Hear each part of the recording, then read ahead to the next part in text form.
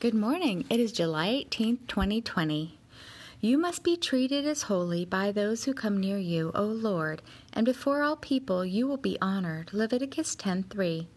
You, O Lord of hosts, will be exalted in judgment, and you, O Lord, the holy God, will show yourself holy in righteousness. Isaiah 5:16.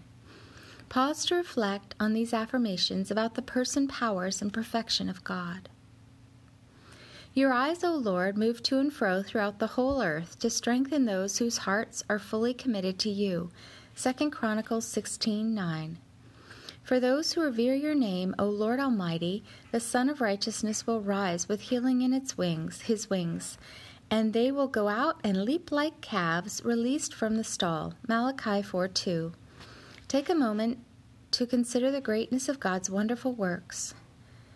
I will not let your word depart from my mouth, O Lord, but I will meditate on it day and night, so that I may be careful to do all that is written in it. For then I will be prosperous, and I will act wisely. Joshua 1:8.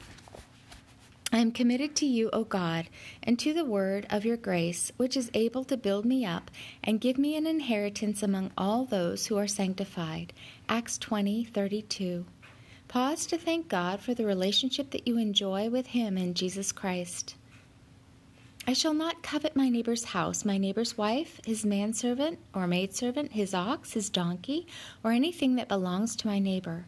Exodus 20:17, Deuteronomy 5:21. I will be on my guard against all covetousness, for my life does not consist in the abundance of my possessions. Luke 12:15. Take a moment to ask the Lord for the grace to grow in godly character. Wives should submit to their own husbands as to you, O Lord, for the husband is the head of the wife, as you, O Christ, also are the head of the church, and you are the Savior of the body. But as the church is subject to you, so wives should be to their husbands in everything.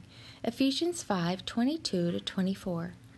Husbands should love their wives, just as you, O Christ, also loved the church and gave yourself up for her, that you might sanctify and cleanse her by the washing with water through with the word, that you might present her to yourself as a glorious church, without spot or wrinkle or any other blemish, but holy and blameless. So husbands ought to love their own wives as their own bodies. He who loves his own wife loves himself, for no one ever hated his own flesh, but nourishes and cherishes it, just as you also do the church, for we are members of your body. Ephesians 5:25-30. Pause to review your relationships with others and to commit them unto the Lord. Walk with the King today and be a blessing.